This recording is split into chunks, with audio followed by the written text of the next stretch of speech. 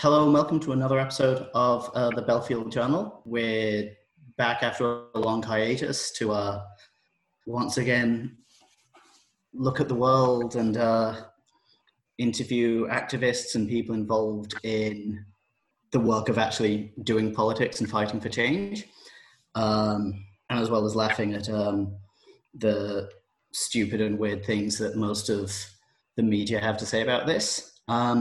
And we're honored this episode to be joined by Lauren, who is a activist involved in the Black Lives Matter movement in the United States that's grabbed the popular attention of the media around the world at the moment. So welcome to the show. Thank you. So I think we can skip talking about the news at the moment because most of the news around the world other than that is the fact that everyone's still in quarantine. So if I... But before we get into the show proper, just a quick note about the quality. We are recording this over Zoom using the onboard mics of our laptops. So apologies for the steep drop in quality for this episode from previous ones. I'm not apologizing for anything. And if our listeners expected quality, they should have gone elsewhere. That's true. If they expected quality, they wouldn't be our listeners. So I guess first question, how are you doing, Lauren? How is it's all gotten very intense recently, so how have you been coping? I've been coping by trying to make myself useful when I'm not able to be protesting. I've been collecting donation receipts from friends and family and friends of friends to send to the Bill and Melinda Gates Foundation because I've got a cousin that works there, and for all employees, they're tripling all donations that are related to them. Luckily, I'm able to encompass like the $20,000 that I've collected in donation receipts, so they can triple that. So they'll be donating $60,000, probably more because I don't plan on stopping anytime soon, to all these different organizations that my friends have been donating to. So that has been really nice, and kind of a nice way for me to look away from some of the horrible videos you see online. I'll wake up sometimes and just be traumatized. You slowly kind of get back into the gear of, like this is just what's going on right now.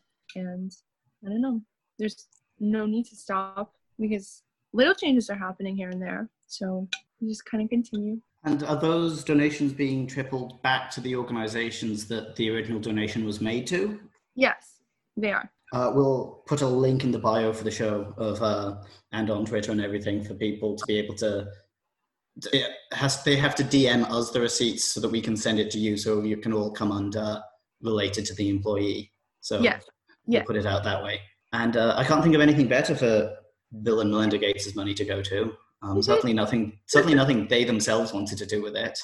So yeah, exactly, and they're incredibly generous too.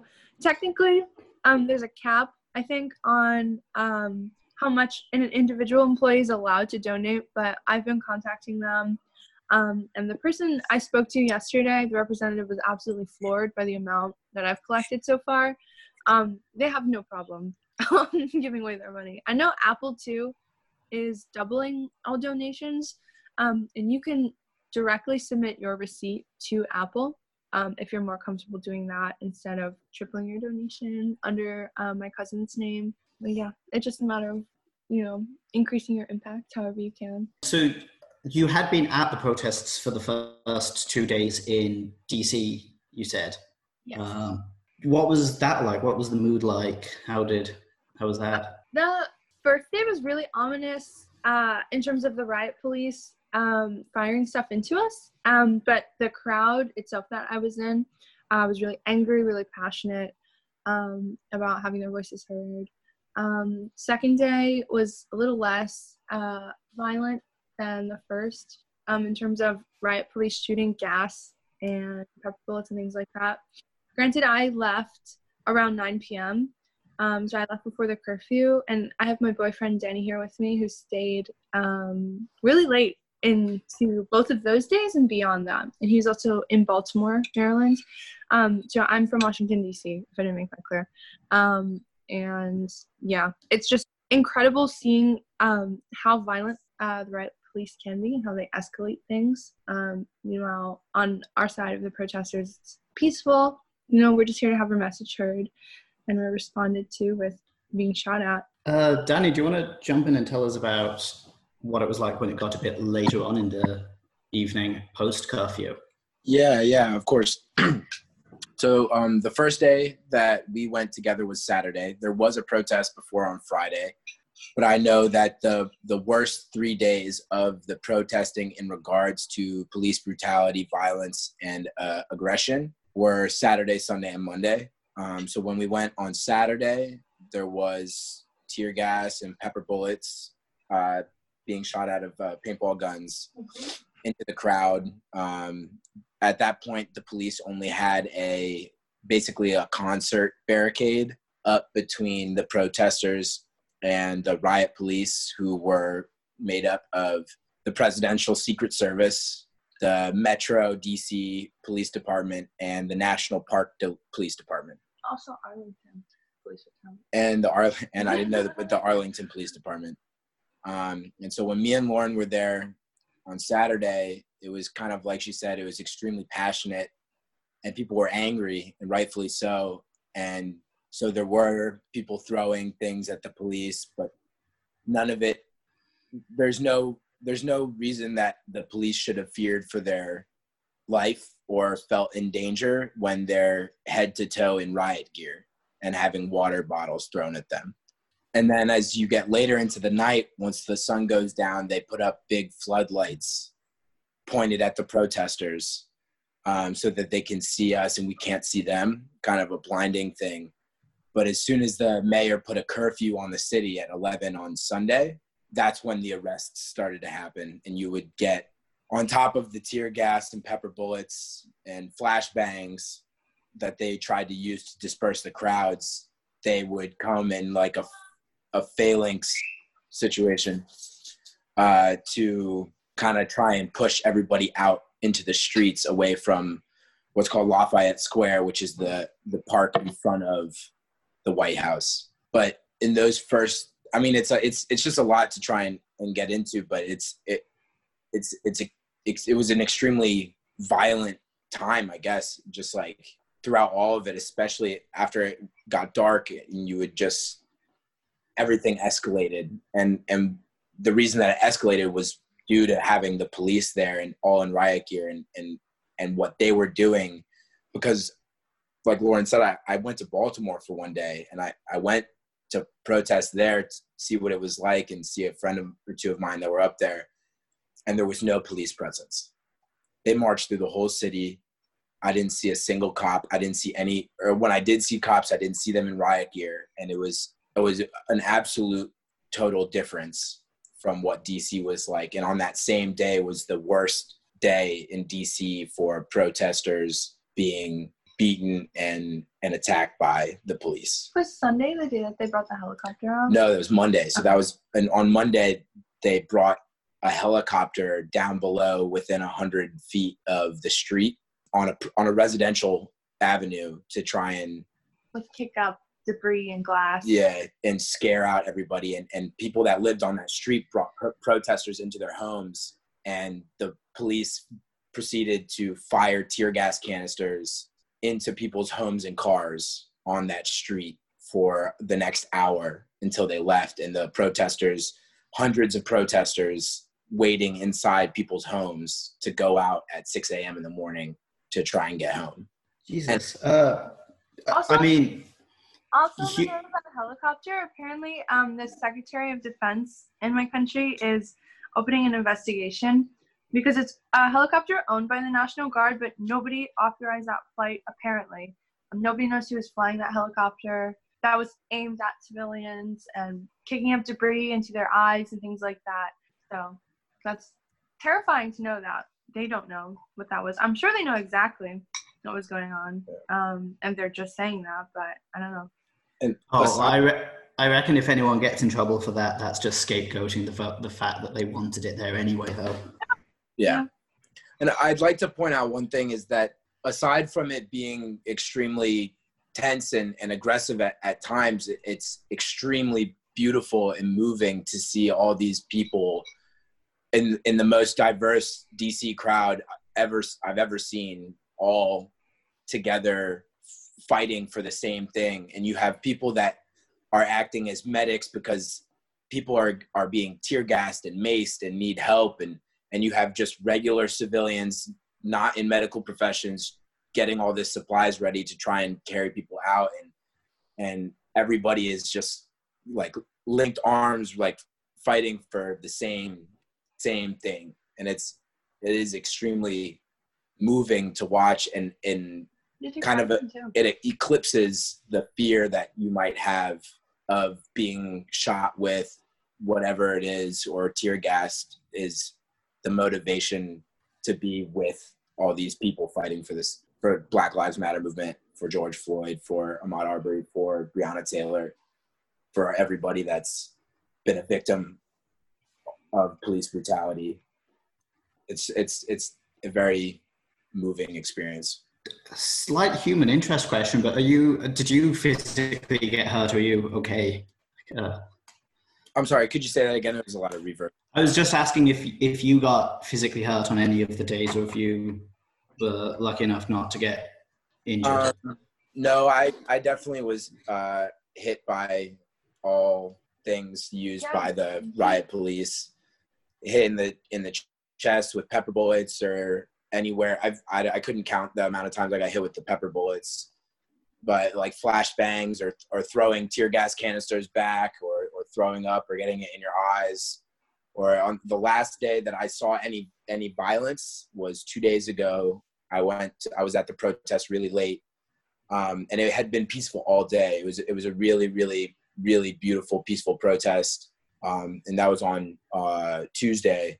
And at the end, it kind of just evolved, and the leadership and organization had kind of fizzed out, and it got bad for a little bit. And I watched somebody get maced and had to carry that person out, and I had mace all over me, but nothing super terrible, and I wasn't arrested, and I luckier than some in that regards. Yeah. And then I haven't been hurt at all either. I've definitely smelled tear gas. Nobody has maced me in the face, luckily. I know that cops are pulling off people's masks to mace them. And it doesn't matter if you're a child, doesn't matter if you're 75 years old. It's horrifying to see, but it's important to see, I think, the things that people are posting on social media, because the news is doing kind of a shitty job of making it so that everything is being reported. They're focusing on looting, things like that. I know they were super critical of Trump gassing protesters so he could walk across the street to take a picture in front of that church with a Bible. And that was 25 minutes before curfew that those people were being gassed and shoot out. But yeah, it's horrifying. Yeah. What do you make of the claim that especially a lot of sort of mainstream liberal media started making at the start, that all of the violence was outside agitators, or it wasn't anything to do with it, or yeah. And then the counter response that I've seen a lot of, pointing out that most police officers are not from the cities they're supposed to be protecting, and are surely the outside agitators and the ones responsible for the vast majority of the violence. Yeah, I definitely agree that the police are responsible for a majority of the violence. I know, Danny, you have firsthand experience, like seeing people who have nothing to do with the protest showing up and kind of ruining the peace and putting other protesters in danger. I'll let you talk about that.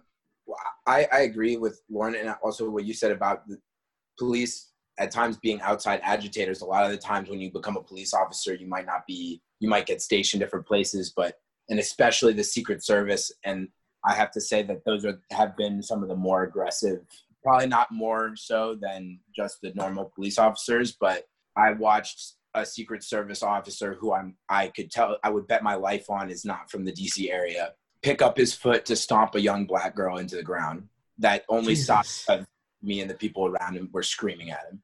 And so it's not that all the police officers aren't from there, or that there aren't also outside agitators that aren't with the movement that are causing destruction, because I'm sure that is a case in small instances, and that's what you see covered on the media.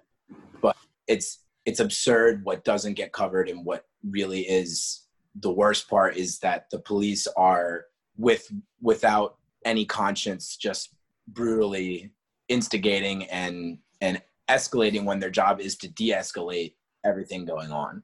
I think too, for any people of color that are starting violence, we were at, I think this was the first day, 2 white girls came up to the very front of the protest line where we were right, like, face to face with the riot police in DC.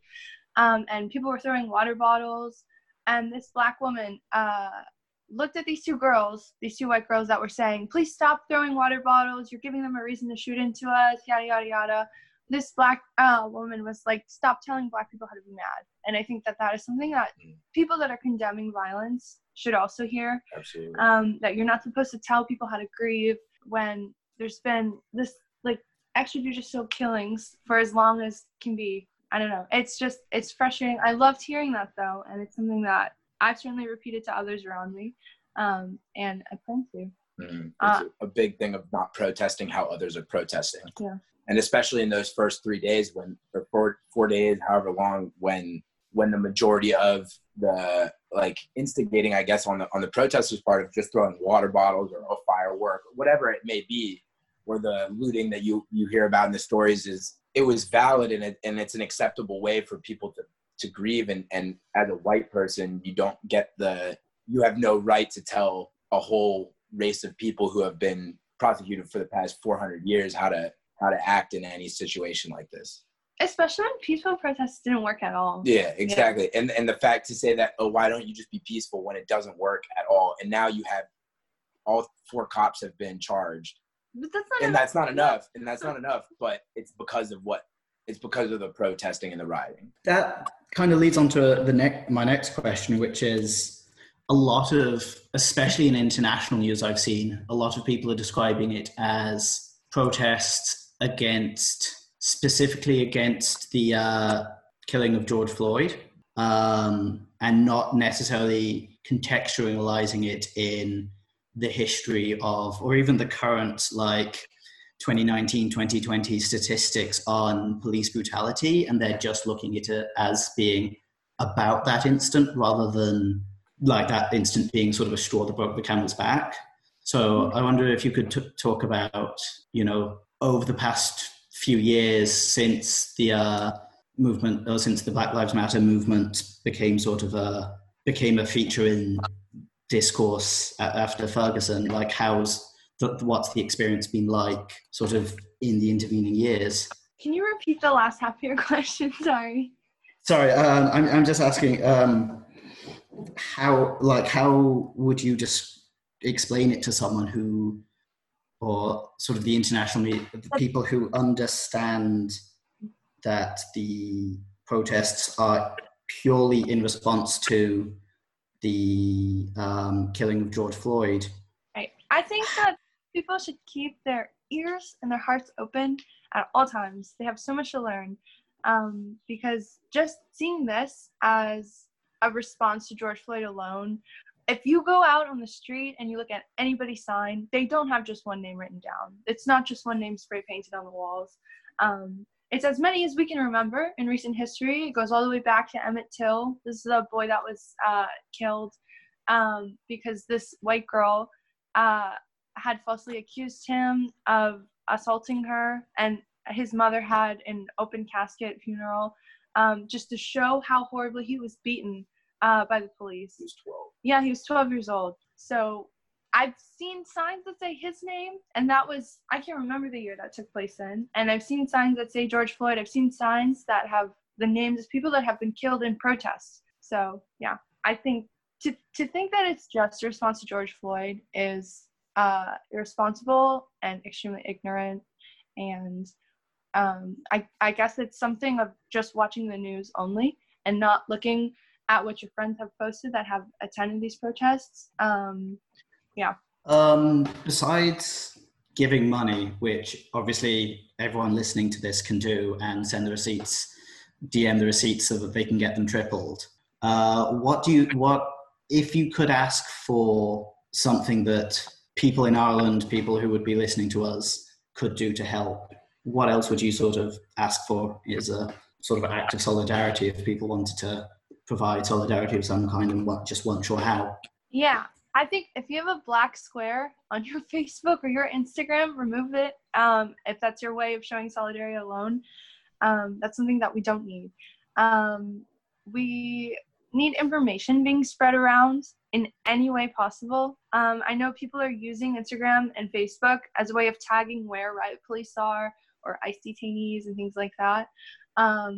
So circulating that information so your Irish friends can see what is going on in the States and what is going on in the world. I've seen images from Sweden of police beating peaceful protesters in a mall. That was in Stockholm. And I don't know, there's so much that could be done. Beyond spreading information, there's ways to donate. I have a specific information set that I reposted on Instagram that if you don't have any money, you can just go to these websites and play ads over and over and over again. And that's a nice way. If you have free time, you're not doing anything else. You're more than welcome to collect receipts from friends or family and send them to me. Yeah, there's so many different ways to get involved. Also, speaking to your family members that are racists, calling them out. I've had some hard conversations with people recently, and even though they're really hard to have, you cannot and you should not let anything slide that you feel is wrong. It's just awareness and being mindful, I guess, of the space you take up physically and digitally as well. Yeah, just using all of that for good, using all of that to fuel the movement, because it's I've been talking to some older people like in their 40s and 50s telling me that they've never felt something this huge in this country. Maybe the Rodney King riots back in 91, 92 in LA were close, but this is huge. And it's amazing to see how big it is. And just, I guess, don't return to your normal life. And don't think that there's a normal life you can return to. Even if you are Irish and you're not in the US at all, I think this is something that is worldwide, that condemnation of the police, that need to abolish the police, get those thoughts in your head, help circulate them. You can write to our senators and block up their emails, even if you're not a US citizen. If you are signing petitions, you're more than welcome to use any zip code in the USA. We need your name, we need your space, and we need your white skin. Use a privilege to help people of color. After we're done recording, I might get a few more of those links off of you just to help share them around as well. I don't think I have anything else to ask. I think that's a really powerful, recounting of your experiences. I mean, Jesus. I know tomorrow we're going to be down in DC. The aim is to get 1 million people down there. So I've been trying to get anybody that I can to come aboard and protest with us. I don't think those will turn violent because the mayor of DC she's been really defiant these last couple of days. She demanded that Trump take out the National Guard. So I don't know if they're still there. Danny, I know you were there yesterday. I didn't see the National Guard yesterday, but with the removal of the National Guard, you had the inserting of every law enforcement agency in DC present. So FBI, DEA, Homeland Security, ICE. So everything, and all these people all in different gear, ready for something. So and to be honest, the National Guard was the most peaceful group of de-escalators, quote unquote, that were employed in DC, I think. But I don't believe that the protest on Saturday will be violent at all. Especially with that many people, it's just overwhelming. You kind of just have to let people protest. Yeah. So the DC mayor also put this, it's like 2 blocks long. She wrote Black Lives Matter in yellow in the street, and she renames Lafayette Square, which is right outside of the White House, Black Lives Matter Plaza, which these things are super performative. Danny and I were talking earlier, but it's better than nothing, I guess.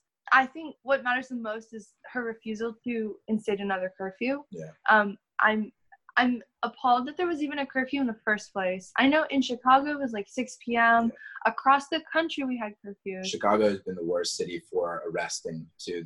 On the first day that people were arrested during protesting, they had over 1,000 people arrested, which is double the amount that any city even got close to. Yeah. Those curfews also give these police a license to shoot and like aim for your eyes, to arrest you, to rip off your masks and spray mace at you. It's horrible. Also, the place that Trump took a picture in front of holding his Bible, that was like an area set up to treat wounds from bashings and being gassed in the face. So it's really telling of our president to gas and shoot out off-duty doctors and nurses and just volunteers there to help people upon peaceful protesters. I think, not to mention throwing out supplies, snacks, food, and water. Yeah, we've seen images of police pulling out knives and stabbing water bottles, of helping hands of the police throwing water bottles away. You told me in Philadelphia, you heard about white supremacists showing up to protect the police. They showed up to protest with baseball bats. I don't know if they hit anybody. I wouldn't be surprised if they did. There's a long way to go. Yeah. I mean, I don't think I have any more direct questions to ask. That's like I have a question for you guys. Have a question? Go on. Yeah, I wanted to know how much of the, so our timelines on our social media platforms are completely covered with videos of police brutality, riots, protesting, this, that, and other. How much of that are you all seeing as well? Well, me and Nathan would kind of be outliers because we are primarily, like, on our main profiles, at least, we're both like journalists, political people. So like, I know for me, it's, I'd say about 80 to 90% that kind of content, and then 10% disability and LGBT activism, which there's an overlap there as well. But I know on my private, which I've had since I was 14, and so it was much more disorganized, it's still, I'd say, about 70% minimum, that kind of content. Okay. There's a lot of people in Ireland, at least, who are in the same circles as we're in, are paying attention. Now, a lot of them have only posted black squares for whatever it was on Tuesday. Yeah. Like, my Instagram was just impossible to look at because it was just black squares, often from people who never post any other time, which seems to me to only post on the blackout day seemed to me to be counterproductive. It was extremely productive, and it made it really hard for people that were protesting to find any information that was important to them in regards to presence or supplies or safe houses, safe areas, or where ICE detention people were, or just anything about that was important to people that were on the ground doing anything. You could not get any messages across. Yeah, Nathan, I know I sent you the thing that my friend had posted, hashtagging like Make America Great Again, All Lives Matter, Blue Lives Matter. So people ended up protesting digitally. So a lot of my friends would post black tiles and then take those tags to black out those feeds. And if you go to the All Lives Matter tag or the Make America Great Again or Trump 2020, if you look through it on like the end of Tuesday, you can see they were completely blacked out, because there were some theories going around that it was like somebody in the government or some white supremacist that had started Blackout Tuesday to kind of push down the movement and push down and suppress information for us to access. There's a lot of misinformation going around, but I wouldn't be surprised if that was the intention of Blackout Tuesday. I know I think it started in the music industry too. So they tend to be malintentioned. Well, I think they try to have good intention, but they are super, super performative, and they don't do anything else. Who's the Virgil Abloh? Yeah, donated $50. Virgil Abloh, the owner of Off-White and the head designer for Louis Vuitton right now, donated $50. Jesus Christ. Yeah. So he's been getting it on Twitter. People are blasting him. That's nothing for me, and I'm currently unemployed and living on benefits. Like, that's yeah. From Jesus. some of the that I've collected, these are my friends who are also unemployed, and I'm not going to name any names, but I've seen incredible amounts coming from people who have nothing to do right now, are living off benefits. They're just sending their whole checks over every time they get it from the government. Jesus. I mean, I think there is a line between, to actually answer your question directly, I think there is a line between established media and social media.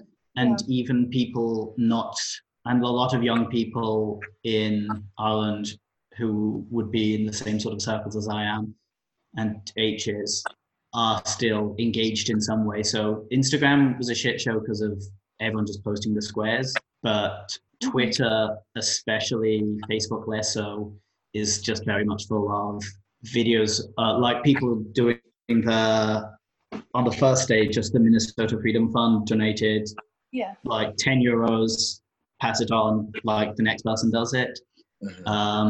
And there was a lot of people sharing videos of actual videos of police brutality happening to like contextualize it. So we've seen, I've probably seen sort of maybe 10% of the videos that you'd have seen because you'd see it a lot more, but like, it's one of the reasons that your stories aren't, like, they're appalling, but it's not shocking because we have just been seeing videos of it. It's just kind of, it's people we wouldn't know, wouldn't have a name to attach to. It's just someone in a crowd being hit in the face or hit with a rubber bullet. It also manages to kick off a discourse about racism in Ireland and police brutality in Ireland, which I think are both. Yeah, because there is very much a perception in Ireland that it doesn't exist here so much. And this has really kind of enabled a lot of activists in Ireland to kind of bring it forward and be like, no, it's here too. Just because our police don't carry guns doesn't mean they don't brutalize Black people regularly here. Right. And it's also, I think, brought the discourse around direct provision and how we treat refugees back to the fore as well. It's reinstigated a lot of that side of activism here. And that's I think is also important to note, is that a lot of this activism is hopefully going to carry over to when this might not, I don't want to say slow, but when it comes to a point where people are comfortable with what is the change that is happening. You hear a lot of people in the protests and on their signs and saying, like, don't worry, we haven't forgot about the kids that you put in cages in the South of America. Don't worry, like, we're coming for like trans lives matter, LGBTQ problems, refugee problems. Like it's a spur of activism in totality. And right now the main focus is the Black Lives Matter movement. I like what you were saying about how it's nice to see, or not nice, but like beautiful to see that there is some level of lots of people getting involved and there's a lot of energy. So, I mean, I'm hopeful that the energy keeps being directed and keeps being put towards fighting for these causes. I think it will. Just seeing the fact that the protests have spanned the entire world and all 50 states. The last time all 50 states agreed on anything, it was to leave and that wasn't even 50 states. That was 13. It was 13. It was a couple guys, that got on 3 boats and sailed over to this country, looted Native Americans, etc. There's a lot of hypocrisy in this country, and we don't agree on anything. Like, all of us, as one, are never united. Even though it's in the name, we are never united about anything. So it's just amazing to see that actual United States against police brutality, against so much. I'm here for it. I do not think it's going to end anytime soon. I hope not, at least. Well, I mean, just before, I don't have any other questions. So unless there's anything else you want to ask me, I think, keep on fighting the good fight. Black Lives Matter. Yeah. Yes, sir. Yeah, and thank you for taking the time that you could be using to recuperate or plan to come and talk to us. It's really appreciated. I really appreciate you having our voices and hearing our message and spreading what we're doing. It's so meaningful because even though you might not have the biggest following ever, things happen in chains, I guess. So it's nice to have some people talk and be inspired to have those conversations with their families, just to denounce their racism and things like that. It's really meaningful that you have this space for us. I really appreciate it. And listen to your friends who are people of color. Don't Don't tell them how to act. Yeah, don't tell them what to do, and listen to them. Yeah. Please hear their voices and encourage people to stop getting a lot of their takes from white news reporters. Yeah, people like white celebrities or other things like that, and take the time to do your research and educate yourself. Well, I mean, second what H is saying, I mean, thank you very much for taking your time out. If we get if anyone sends us our receipts, is there a date on the receipts, by the way? Because I know a number of people who had donated early on. So if I encourage them to send them over to me, that I could send them to you anyway, even though it was a few days before you posted that. Yeah, absolutely. Yeah, that should be fine. Again, as I said, the Gates Foundation is incredibly generous, and I've talked to a couple of former employees beyond my cousin, and yeah, they have money to give. Does not matter a date. I don't think it's closing anytime soon. I know this has historically been their thing, to triple donations. So send them as they come in. Okay. Thank you very much. Thank you. Bye. Bye. Bye. Thank you. Due to the nature of this week's topic, we've made a decision to not include a reading series. It just didn't feel appropriate. So this is it for this episode of Wellfield Journal. I'd like to thank Danny and Lauren for coming on and speaking to us, especially Danny, who, for context, was sort of drafted live as we were recording. So incredibly good to tell us a story and speak to us. I've been Nathan, and you'll hear us, I'm not going to say next week, next time we do an episode. Next time we do an episode. I might bully Nathan into letting me do some of our historic recordings, because I like editing. And click those links and donate and DM me your receipts and Black Lives Matter.